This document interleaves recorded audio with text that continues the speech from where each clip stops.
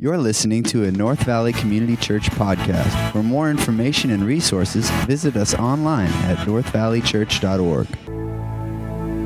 Heavenly Father, we thank you for the gift of eternal life and our great relationship with you through your Son, Jesus Christ.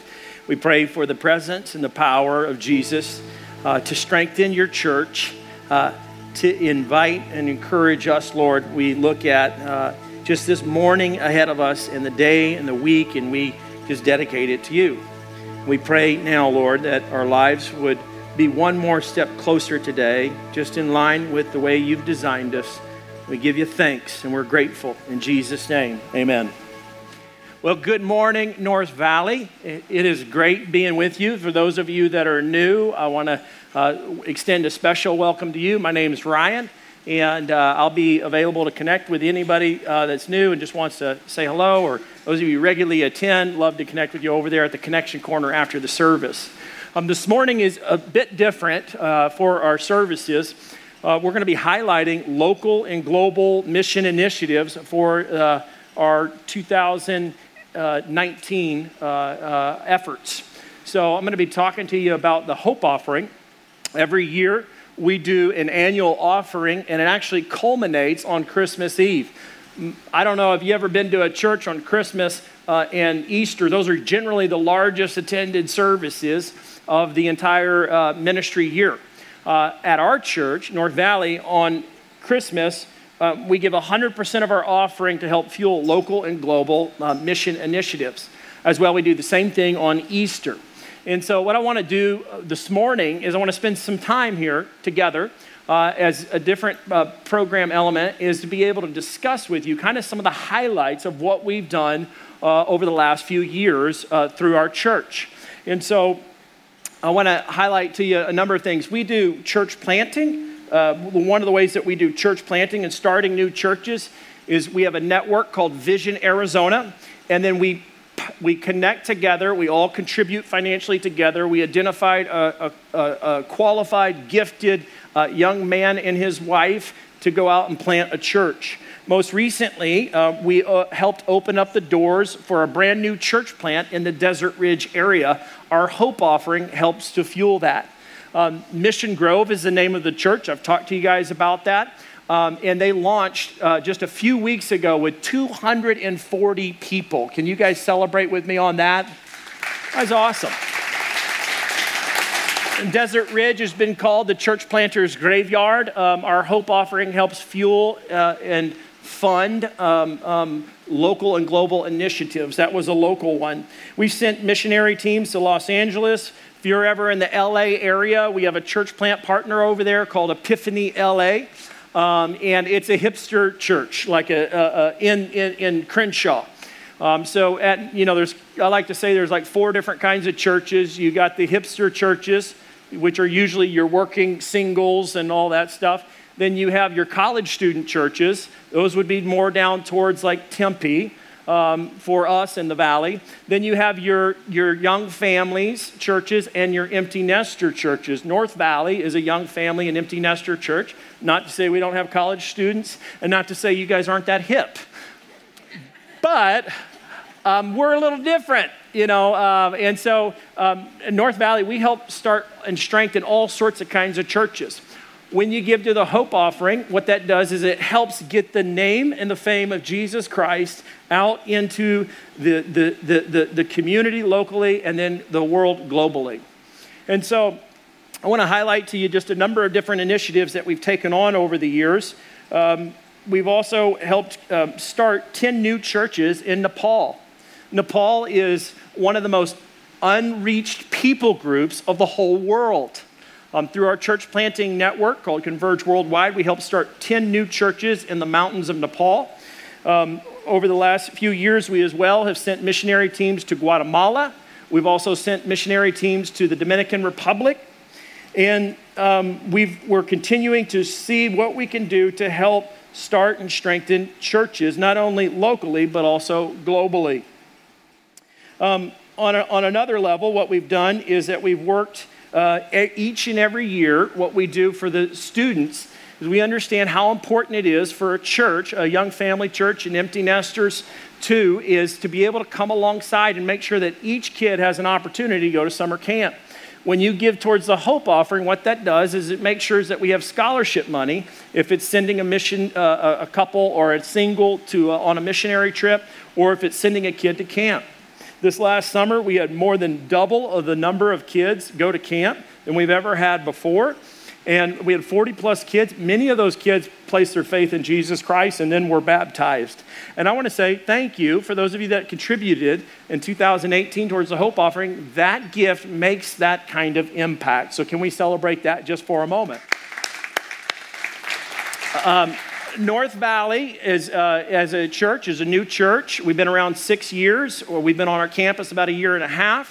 We've never had more kids and youth a part of our church than now.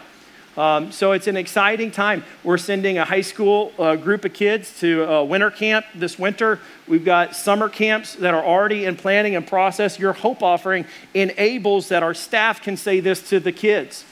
Hey, little Tommy, do you want to go to camp? Yes, I'd love to go to camp, but I don't have enough money. Okay, Tommy, what I need you to do is fill out this scholarship form and make sure that finances is not the barrier to keep you from going to camp. So whatever it takes, we as a church are going to make sure that you get to go to camp. And so as a church, what we need to understand, this is crucially important. Additionally, this also helps the Mercy Fund. So when we're out in the community or when we're within our church friends and families, what we need to know, if there's a person in our church that falls behind with bills, they lose their job, they go through a health crisis of some sort, they notify the church, hey, we don't have enough resources to make it through what we're going through. The first thing we do is look at our Hope Offering and say, how much can we help to minister, to show the love of Jesus Christ? That's what our Hope Offering helps with that. Additionally, what I want to do this morning is I want to highlight to you a few other things, and then I want to show you a video of an initiative that we launched out. One of the most pressing needs, though, is in our community, maybe not to this church, but in our community. From the words of the governor, I've met with the governor in years past and asked, what are some of the most pressing challenges for the state of Arizona? And they said education is a big challenge, and another big challenge is the foster care crisis. And as a church, what we've decided to do is to be able to be a church that supports the families within the church that are fostering or adopting and make a commitment to make sure we have awareness that is going on and then take steps forward, at least for the group homes, which would be, I would say, modern-day orphanages of kids, maybe 10 to 12 kids in a community, in a home that were not adopted. We as a church adopt that group home. The Hope Offering has helped with that. We had a group of girls. We had about 12 different girls in this community right over here. They needed Bibles. They never had Bibles before. We got them all Bibles. During Christmas, we came around them, made sure they all had Christmas presents. During the back-to-school drive, you guys contributed and were very gracious. We made sure every girl in that house had the right clothes, the right backpacks, everything that they needed to go to school and have an awesome first day. Yeah. So here's what I want to tell you is we're only getting started. We have got to increase our commitment to share and to show the love of Jesus Christ in the years to come. This whole service, you're going to find out, is really encouraging and challenging us to live like Jesus could come back anytime, and we can't waste our life. We got to invest our life. So one of the other cool things that we were able to do this last year was this thing called the Unleashed event. It was an event that the Lord put on my heart years ago, probably 5-6 years ago, right as the church was getting started, to host a series of conferences that would help start and strengthen churches. And specifically, I felt called by, I was reading in the book of Nehemiah, and I remember the scene where Nehemiah comes forward, he recovers the scriptures, reads the scriptures, upholds the scriptures, and calls the people to look to the scriptures. And so I felt like the Lord placed it on my heart. I shared it with our staff team, and we decided, let's launch a conference to uphold the authority of Scripture, because too many people are putting the Bible down. Even the pastors and the preachers in our valley are not holding to the authority of Scripture, and many people don't want to live under the authority of God's Word. They'd rather just have it down here, and they live above it. And so we said, let's do a conference. So we had this event called the Unleashed event. We had a president of Dallas Seminary, president of Denver Seminary, president of Phoenix Seminary, all came along with a number of other pastors and talked about the importance of it. What was really cool is that we even had head theologians from the Mormon church to be a part to understand what is the evangelical churches in our community uphold to. And we had this incredible event. I want to show you a highlight video of that opportunity we had, and the Hope Offering helped fuel that.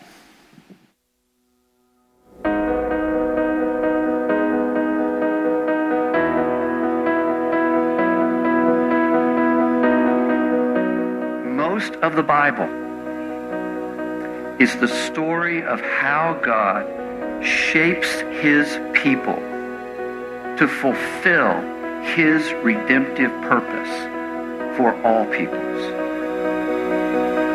You write that down and you begin to read the Bible that way, you will begin to understand and see this great big story, your place in it, and the world within which you live in a completely different way.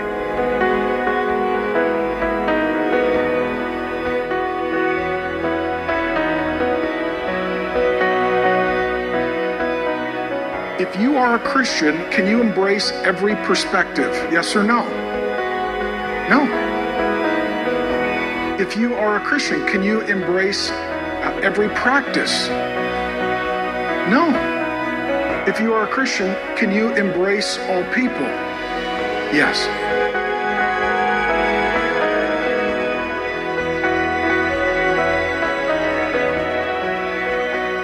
1 Timothy 4:1, until I come, devote yourself to the public reading of Scripture, to exhortation and to teaching. Men and women, if you will just stand and read publicly the Scriptures and allow God to take what you read and take it at face value and just let it be heard, the lion will get unleashed. Let's celebrate what God's doing in our church. I want to thank you for those of you that have contributed in years past towards this. Now what I want to do is talk to you about 2019. In order for us to move forward as a church, we're going to have to increase our missionary efforts in the area of local and global outreach. I like to say at our church, a church that doesn't reach out is going to pass out. You got to have a church that reaches out. When a church stops reaching out, that church is going to pass out. God wants to bless, God wants to fuel, God wants to start, God wants to strengthen churches that commit to sharing and showing the love of Jesus Christ, not just here in the community, but around the world. I believe that's why God called us here, gave us this property, gave us this regional location so that the name of Jesus could go forth from every place and corner of our community and our valley for the name and fame of Jesus Christ. One of the things that we need to do this year is that we've got to mobilize more people. I'm disappointed to say we didn't have great numbers turning out to sign up for the mission trips. I'm a little embarrassed as to what's happened as a church, and it's not your fault, it's more my fault, on the mission initiatives that we've taken globally. We sent a team to Guatemala. We sent a team to the Dominican Republic. We did important work, but we just had a few people. What we've got to do now is lower the bar for people to be able to step onto that platform and say, I will go and show the love of Jesus Christ to the world around me. So what we've decided to pray about it. God, would you send us somewhere else? Should we go somewhere closer by? And so we started to pray through the idea, would God raise up somebody in our church that we have a relationship with? What you can learn real quick at North Valley is what we always want to do is we work through relationships. We're a relational-driven kind of church. A gentleman by the name of Steve Sutton showed up at our church with his wife, Priscilla, and he said, I've taken up, I'm on the board of a missionary organization that gets churches mobilized to do missions in Mexico. And I said, how far of a drive is that? And he said, it's about 3 hours. I said, how much does it cost to send a family? He said, about $700. And I said, Guatemala, $1,500, one person. Dominican Republic, $2,500, one person. Man, we got to do that. So here's what we're doing. My wife and I are committed to go. I want to show you a video, and I'm going to invite Steve to come on up. Steve, if you'd go ahead and come on up, we're going to show the video while we do. I want to do an interview with you. And you guys welcome Steve Sutton up to the stage today. Okay, so here's what we've got. You've been a part of this missionary organization. You guys are sending families, connecting families. You're going to help us move North Valley from just watching mission to going and doing mission. Tell us what you guys do down there in Mexico. Okay, it's I-68 is the name of the missionary down there, and they build houses for the very poor people. For people to go down there and see a third world country, it's really sad. I mean, they're homeless. They're living in cardboard boxes. They have nothing, and we go down there and build a house for them. So it's really neat to see a family be able to have a house, and they really appreciate it. And we were able to show the love of Jesus to them also. It was really cool. And so you guys need willing workers, right? You need. I mean, tell us about who can come on these trips. Okay, anybody can come. Of course, we need skilled laborers for carpentry and that kind of stuff, but we just need people. What we do is we go down on a Thursday night, and there's a campground there. We camp out. You can bring your own tent, or they have tents. They supply all the food. There's bathrooms and showers. Then the next day we go out and we pour a pad for the house, and we frame up all the walls. That's on Friday, and then Saturday we go back, put the walls up, put the roof on, the doors, the windows, put one coat of stucco on it. And then the third day on Sunday, we put the last coat of stucco on it. And then we have a dedication to the house. We go in with the people that are going to live in the house, have communion with them, and pray with them. And how long have you been doing this, Steve? How long have you been building houses down in Mexico? Or maybe how many houses do you think you built? A bunch. A bunch? About 20 years we've been doing it. 20 years. Isn't that cool? Can we celebrate that? So we do want tradespeople, but really this is not just for those who are super muscular or just super skilled. I mean, anybody can go, right? And we have families going down all the time with kids, right? Yes, it's a very good family thing. I mean, in the campground we have good fellowship with the people, and then on the job sites there's stuff for everybody to do. Everybody can do something. Little kids, older people, everyone can get involved. Yeah. So Steve and his wife Priscilla made a special plan today to be a part of the services. They're going to be available at the Connection Corner after the service. Steve's better half is over there, so you're going to get to meet her after services. Yes. And then Steve, what would you say is what would be a target time frame for us to go do this mission trip? This is for singles, for kids, for families, skilled laborers, willing workers. When would be a good time frame for us to go do this? We actually have it set up for March 21st. March 21st. Yeah, this Thursday through Sunday. Okay. And my wife and I and our kids, we're all going. We live in a generation today where if a kid doesn't have a phone, they feel like they're just being left out. And they need more. And so this is a trip, an opportunity, I think, for us to kind of reprogram, reconnect with just the world around us. And as a country, we live in one of the wealthiest countries in the world. And to go down there and to show the love of Jesus Christ is life-changing. So anything else you want to add? It just that it's it's a blessing to us. Anybody that goes down there and sees how they live and what we have, it's really good for the kids especially. They have everything they need and more. And the kids down there have nothing, so they can see how they're blessed. Yeah. And another thing that this organization does is they follow up. After they build the house, they walk alongside the people and continue to minister to them.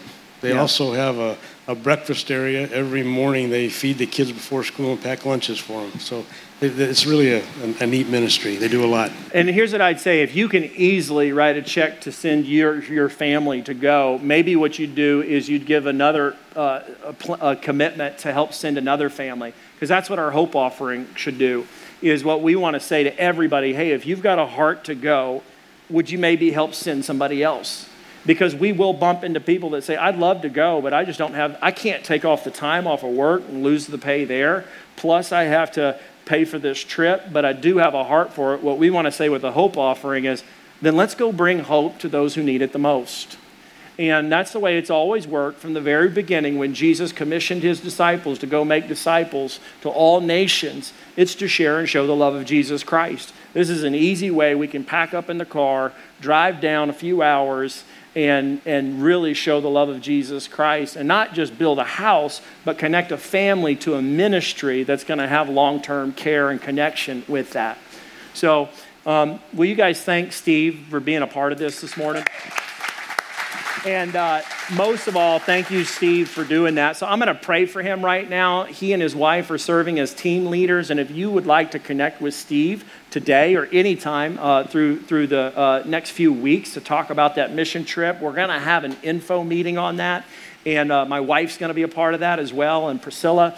So I want to encourage you to connect with Steve. He is a minister on our campus, helps organize and serve our not only our campus, but has a heart for our community and the world around us. So let me pray for him. Lord, thank you for Steve. Thank you for his wife, Priscilla, and the 20-year track record of showing the love of Jesus Christ to those who need hope the most. Lord, we pray for our church. Might an army raise up today and begin to go out not only in our community, but around the world to show the love of Jesus Christ. We love you and we thank you for him. We thank you for his family. We thank you for the team that is going to be going ahead of time, the young boys and the young girls and even the little kids, the moms and the dads and the singles, Lord. And we pray right now that you would divinely appoint incredible ministry opportunities for us to do this for years to come. In Jesus' name, everybody said, amen. Let's thank him one more time. All right. Well, here's what we're going to do this morning. If you've got a Bible, go ahead and open it up in 1 Peter's, where we're going to be. We've been in a series called Overcome. And this morning, what I want to do is I want to draw your attention to the title. It's Living with the End in Mind. One of the most important things you can do as a Christian is you need to understand how it all started and how it all ends. In order for you to understand that, I want to frame out for you a biblical worldview. Most Christians don't have a biblical worldview. They don't understand. How did it all start? How did the Lord create everything? What did he do? So let me start from the beginning to the end. The Bible says in Genesis chapter 1 through 3 that we have a creation. And when you look at your Bible, in Genesis 1 through 3, it's the storyline of how God created the whole world. When you go to the Grand Canyon and you see this massive, beautiful canyon, or when you go to Sedona, you see that beautiful sunset, the Bible says that the Lord spoke it into existence, that he created it. And then the Bible says that he created man, he created woman in his image, equal in value, different in role, and there was harmony. There was harmony, yes, even in a marriage relationship, there was good harmony. There was harmony with the plants, harmony with the animals. There was perfect harmony. Then the Bible says is that Adam and Eve, they rebelled against God's plan and sin entered the world, and that's called the fall. So when you look around and you see the tragedy, you see the suffering, you see all the hardship that you're seeing in the world is not as it ought to be, you can understand theologically, biblically, that's called the fall. Sin entered the world and it spread throughout the whole world like a virus, corrupting, breaking, damaging, destroying. So when you hear from maybe those that are not Christians, man, the world is terrible, it's wrecked, it's bad, you can say, yes, that's a result of the fall. But the Christian has hope. The world has hope. There is a rescue. Jesus Christ is our rescue. The Bible says, the Apostle Paul said, Jesus Christ came into the world to save sinners. That's why he came. So we have a divine rescue plan upon our world. That plan and that person is Jesus Christ, and he is our rescuer. But how does it end? How does the world end? There is a promise that Jesus said, I'm not only going to rescue, but I am going to restore. I'll restore the whole world. He will serve. The Bible says that Jesus will come back to the earth, that he will be called the King of Kings, the Lord of Lords, that every tongue will confess, that every single knee will bow before Jesus as the King. Some will bow willingly, and some will not bow willingly. But he will restore all things. It'll be like this harmony. I envision Phoenix like finding its fullest beauty. Where I come from, there's green everywhere. In Phoenix, you see it's brown everywhere.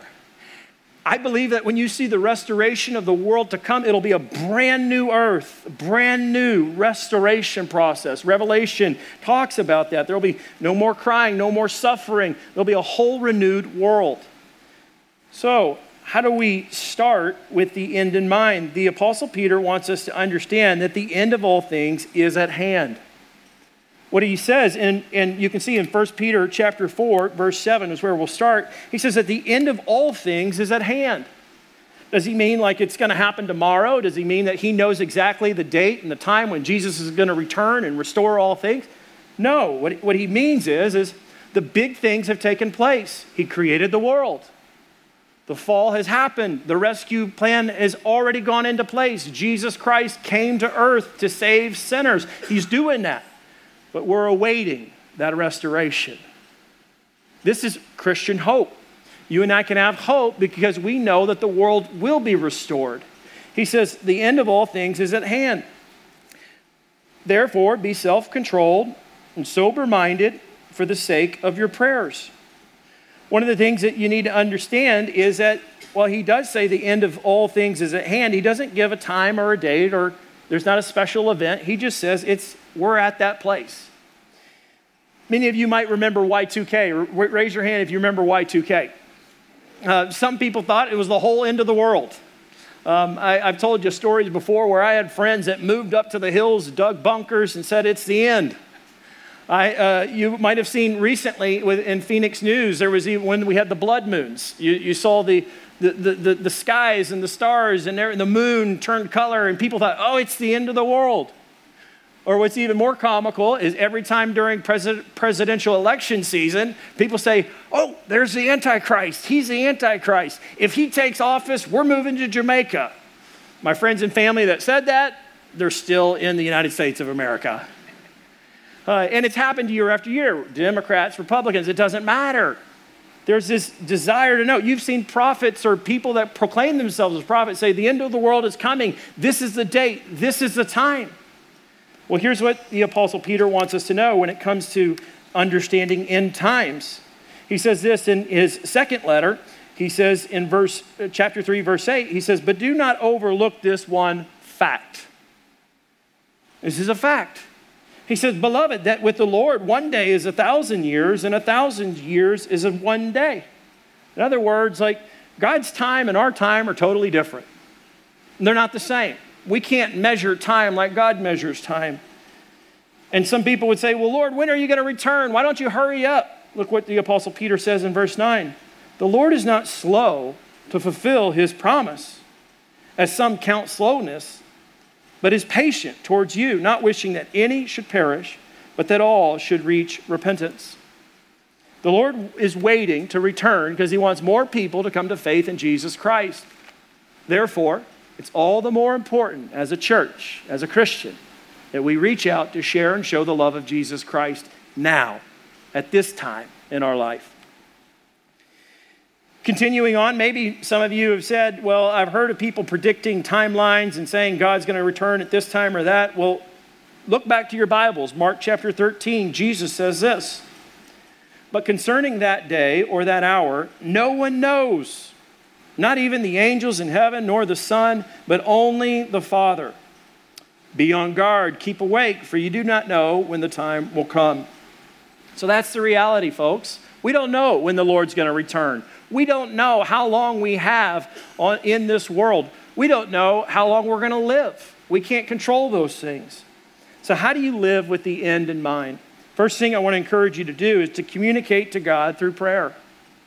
If you're really going to live with the end in mind, you need to realize that your communication with God is crucially important. When I'm going through a hard time with my spouse, a difficult time, or with anybody, what's really crucial in conflict or challenge is to communicate. When it comes to a relationship with God, why would we not communicate more when we're going through a hard time? The believers that the Apostle Peter is writing to are dispersed believers throughout the Roman Empire that are suffering under some persecution. In just a few years, the Apostle Peter will die a martyr's death, crucified upside down in Rome. In just a few years, on the same year, 67 AD, the Apostle Paul will be beheaded in Rome. Persecution is not systematic at this point in time when the Apostle Peter is writing, but it is sporadic and it's increasing. A gentleman by the name of Nero, who doesn't deserve to be called a gentleman, is an individual who's taking power and is going to implement systematic persecution. And the Apostle Peter says, communicate. He talks about the importance of prayer. He says, the end of all things is at hand. Therefore, be self-controlled, sober-minded for the sake of your prayers. Let me give you 3 secrets to prayer. Prayer is a conversation with God. You just talk to God. Tell him what's going on in your life. You don't know how many days you have to live. You don't know when the Lord's going to return, but we need to live with an end-time level of thinking and living. Constantly talk to the Lord. If I knew all the things that were going on in my life or the things that could happen, it would freak me out. And the reality is that we're told right now by the Apostle Peter, the end of all things is at hand. He's challenging with a sense of urgency that we've got to wake up. We've got to be alert. Jesus said, be awake, be on guard. There's a sense of urgency. We need to have more conversations and communication with our Heavenly Father. Secondly, it's connection. When you pray, you're connecting. You're connecting to a person. You're not connecting to some force, as in some religions would have it. You're connecting with a person. That person is Jesus Christ. It's not only to be a connection, it's to be continual. In 1 Thessalonians 5:17, the scripture says, pray without ceasing. That doesn't mean that you have to pray around the clock. It just means that you need to pray continually, that you're constantly in prayer. Secondly, if we're going to live with the end in mind, it's important that we understand the importance of love. I want to challenge you to love like it's your last. Love like it's your last day. Love like you don't know if you're going to always have those opportunities. The Apostle Peter writes, and he says, above all, keep loving one another earnestly, since love covers a multitude of sins. He says it's above all, meaning this is the most important, that you love one another. Jesus said that if we were to love others, that would prove that we're Christians. In John chapter 13, he talks about that. He says, the whole world will know that you're my disciples by the way you love one another.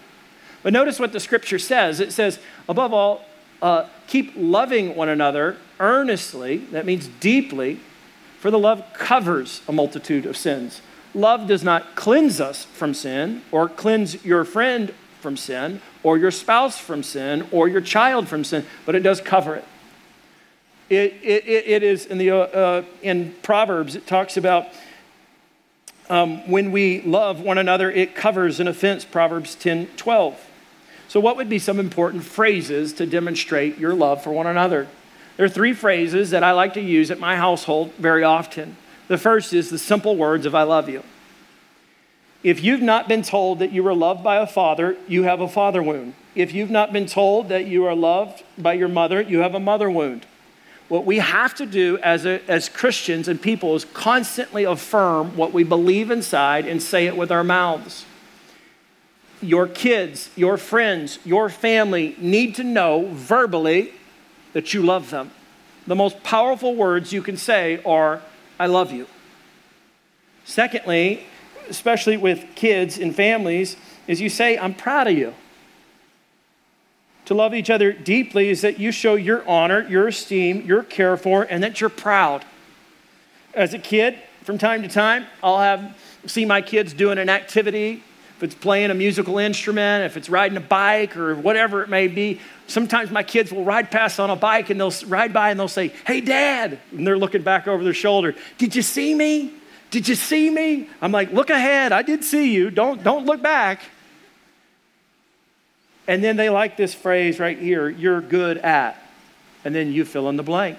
Hey, you're really good at riding that bike. Hey, maybe to an employee. Hey, you're really good at organizational leadership. Hey, you're really good with customer service. Recently, I heard a story of a gentleman in our church who leads a neighborhood group and also leads a department within his business. And he said to me, man, I've been taking some active steps to show my love to the people around me. I said, well, tell me about it. He said, in my neighborhood group, I started sending text messages and Bible verses to the members in my group. And it made them feel incredibly loved. And they came back to me and said, this is the most loving group I've ever been a part of. Churches today, the number one thing that people want to know oftentimes from their pastors, do you love me? So I'm going to tell you right now, church, I love you. I love you greatly. What you need to understand is the power of loving others. Jesus said the whole world would know that you're a disciple.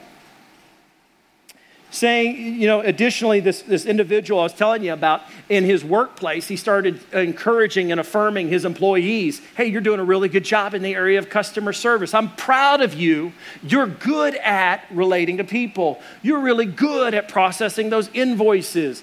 And it's revolutionized the work environment. What I'm telling you is you got to love like it's your last. Peter says it's above all. That's the most important thing you can do. Jesus said the greatest commandments, love God, love neighbor. What ties it together? Love. Here we go. What else? Number 3, we're going to see the importance of living with the end in mind. We've got to believe and understand that we're made for community and called to hospitality. The Apostle Peter writes this. He says, show hospitality to one another without grumbling. That means don't complain. Well, I want to help you to avoid the guilt gene just for a moment and to learn your limits. Not everybody can do hospitality super well. I understand. The Apostle Peter says, the Apostle Paul says in the church in Corinth, he says, if you're single, basically you got more bandwidth for ministry and connecting with people. But if you're married, then you are obligated to your spouse and it will change your limits of ministry, if you will. What you need to understand is hospitality is still a call that we've got to do that. Some of you walk around guilty, feeling like, man, I don't do enough. I'm never good enough. I got a big family. How could I ever open up my home? Well, just learn your limits. Have the conversation. Secondly, I want to encourage you, though, is that think less of formality equals more hospitality. When I walk into somebody's house and they invite me over to see their home and to see their family, I don't walk in and the first thing I look at is the baseboards. Oh, your baseboards are dirty. I don't care about that. When I'm going through a hard time and somebody welcomes me in or go back home and my family, I grew up in a family that was very hospitable. Nobody cares that the laundry basket's over there. Here's what I want to encourage you to say. Now, if it's a bunch of underwear, maybe you might put that up. But you know what I'm saying? Like, we got to say stuff like, who cares? People matter more than anything. We live in a culture where community is not as cool as it once was, where you got a lot of friends on Facebook, but you have very few friends in reality. We live in a culture where we got dogs as our best friend, and we binge on Netflix, and that's how we deal with isolation. And we wonder why we have more antidepressants prescriptions than ever before in American history. So let me just give you some research on community gatherings and friendship. Did you know that playing cards used to be really fun, but it's down 25%? Bowling, going bowling, I like that. Down 40%. Having friends over is down 45%. Full service restaurants, they're down 40%. Fast food restaurants, they are up 100%. We drive through the car, get our food. No, we don't have time to talk to people face to face, but we can text and drive and eat our fast food really quick. And we wonder why we're discouraged. Continuing on, just some of the research that we see is family dinners are down 33%. People as families aren't connecting. One of the worst things you can do, I'm going to challenge you parents for a moment, is to give your kids one of these and then just not have any boundaries on them. They go to the room, every single kid in the household's got one of these and they're glued. And when you try to take a kid off of electronics, you think you're exorcising a demon out of the child. I mean, we have to give warnings. Okay, you have 5 minutes left on your electronics. And if we could have a clock that just did a big countdown, that would be helpful. My encouragement to you guys as a church is to show more hospitality, though. Think less formality equals more hospitality. And here's the deal. You need to take the initiative. You're feeling discouraged, you're feeling disconnected, then you take the initiative. If you're single, be involved in everything you possibly can. Don't think that you're crushing it if you're cranking through the Netflix series. I mean, sure, I'm not opposed to that. What I'm saying is you need people, is what you need. Take the initiative. Reach out to somebody else. If you want to serve, we can help get you down to a homeless community to serve the poor on a weekly basis. If you want to get involved in the church and you want to get involved with more relationships, then take that extra step. As a church, we got to understand we're made for community and called to hospitality. Fourthly, I want to encourage you and challenge you that we're called to serve one another. And to serve one another, we can rely on God's strength. Here's what the Apostle Peter says. As each one has received a gift, use it. Just use it. Whatever you're gifted at, use that. Look what he says. To serve one another as good stewards of God's varied grace, whoever speaks is one who speaks oracles of God. Whoever serves is one who serves by the strength that God supplies. Here's the point. Here's the reality. We've all got room to grow.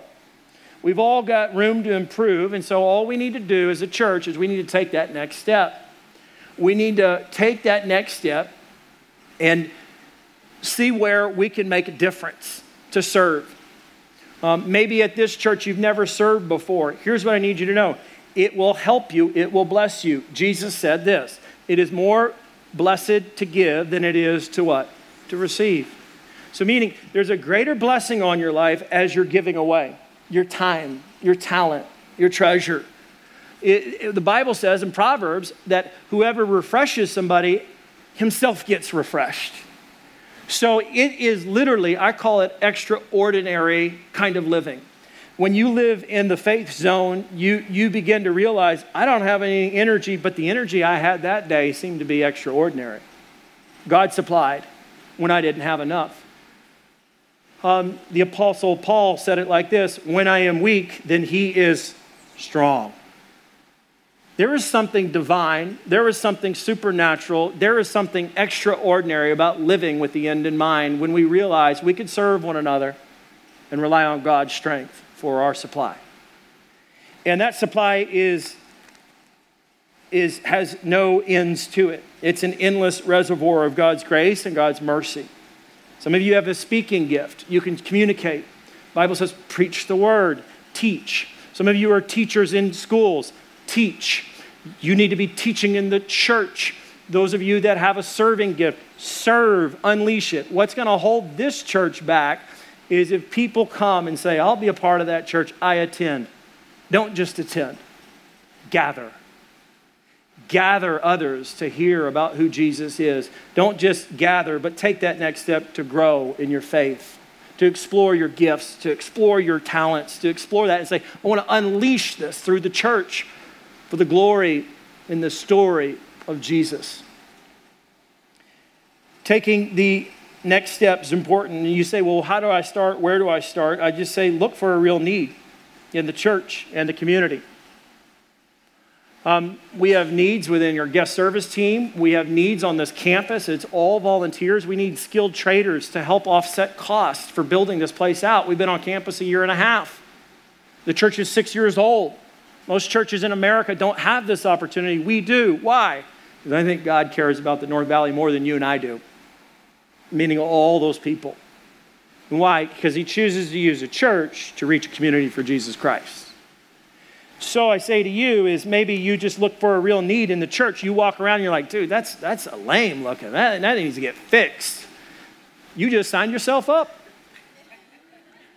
You're it. That was the divine spark to notice the problem, to become a part of the solution. Take that as the Holy Spirit. You got a critical eye. Let it be sanctified and work at it. Let it be sanctified and work at it. This is your church. I die, I'm gone, this church shall go on. Why? Because it's your church. It's our church. It's the Lord's church. But it's not about the pastor. It's about the power of the Holy Spirit of Christ in you throughout this church in this valley. God wants to use you in your workplace. He wants to use you here. This is your home. This isn't just a building. It's the church family. We are. And we're to love one another, care for one another, show hospitality. And that word hospitality is not just for believers, but it's for strangers too. So even today, I'm going to give you the chance to exercise that hospitality. After service, I want you to connect with somebody that's new that you hadn't seen before and just say, hey, how long have you been coming? I'm glad you're here. If you're single, you're discouraged, you're depressed, you want to get prayed for, I'll be right over there. I'll pray for you. If you see somebody single sitting alone, make it a decision. I'm going to be that guy. I'm going to be that gal that goes around and sits right beside them and says, hey, you're new? Or how long you been here? Sometimes don't say that, are you new? Because this is what happens. Sometimes you say, hey, are you new? And they're like, no, I've been here 7 months. And you're like, oh, I'm sorry. Glad you're here. Here's what I encourage you. We've all got room to improve, so let's take our next step. Meet a real need in the church and the community. Let me say this. For the community, we need to mobilize entire teams of men and women and young people to go into the communities, and if they find a need, they meet that need. Say you got a neighbor next door, and she's an elderly widow, and her washer breaks, her dryer breaks, the house gets flooded, the dishwasher floods, she's in trouble. She's got no surplus of income coming in. You see that need, you go, hey, I belong to a church that cares about these kinds of things. Would you be okay if we send a cares team over to fix this stuff? And she says, sure, I would like that, but I don't have any money to fix it. And then you say, no. We have this thing called the Hope Offering. And what I'm going to do is I'm going to see that we can get your needs met. We're going to pay for it as a church, and we're going to come over and do it for you. That would change things. Now all of you have a responsibility to identify the needs in the community, and then you help mobilize the church to show and to share the love of Jesus. Amen? We can do this together, guys. We can't do it alone. So we can assess and adjust as we go. That's what we're going to do. We just assess and adjust, but don't be simply a spectator. Get in the game. Help share and show the love of Jesus Christ locally and globally. Here's the take-home truth. Living with the end in mind results in God's glory. It's what the Apostle Peter said. At the end of the day, if you're living with the end in mind, here's what he says. It's in order that in everything, God may be glorified through Jesus Christ. To him belong glory and dominion forever and ever. Amen. Any church can be great if they commit themselves to the great commandments, loving God, loving neighbor, and the Great Commission, going and making disciples of all nations. Let's pray. Heavenly Father, we thank you for the privilege to be a part of this church in this community in this age. And we pray for unprecedented amounts of ministry and missions to unfold in 2019 that we've never seen before, because we took a faith step and we found out that you supplied our strength and blessed it. And Lord, today we pray that your church would move forward in the name and for the fame of Jesus. And everybody said, amen. Thank you for listening. To become a supporter of North Valley Community Church, give online today at northvalleychurch.org.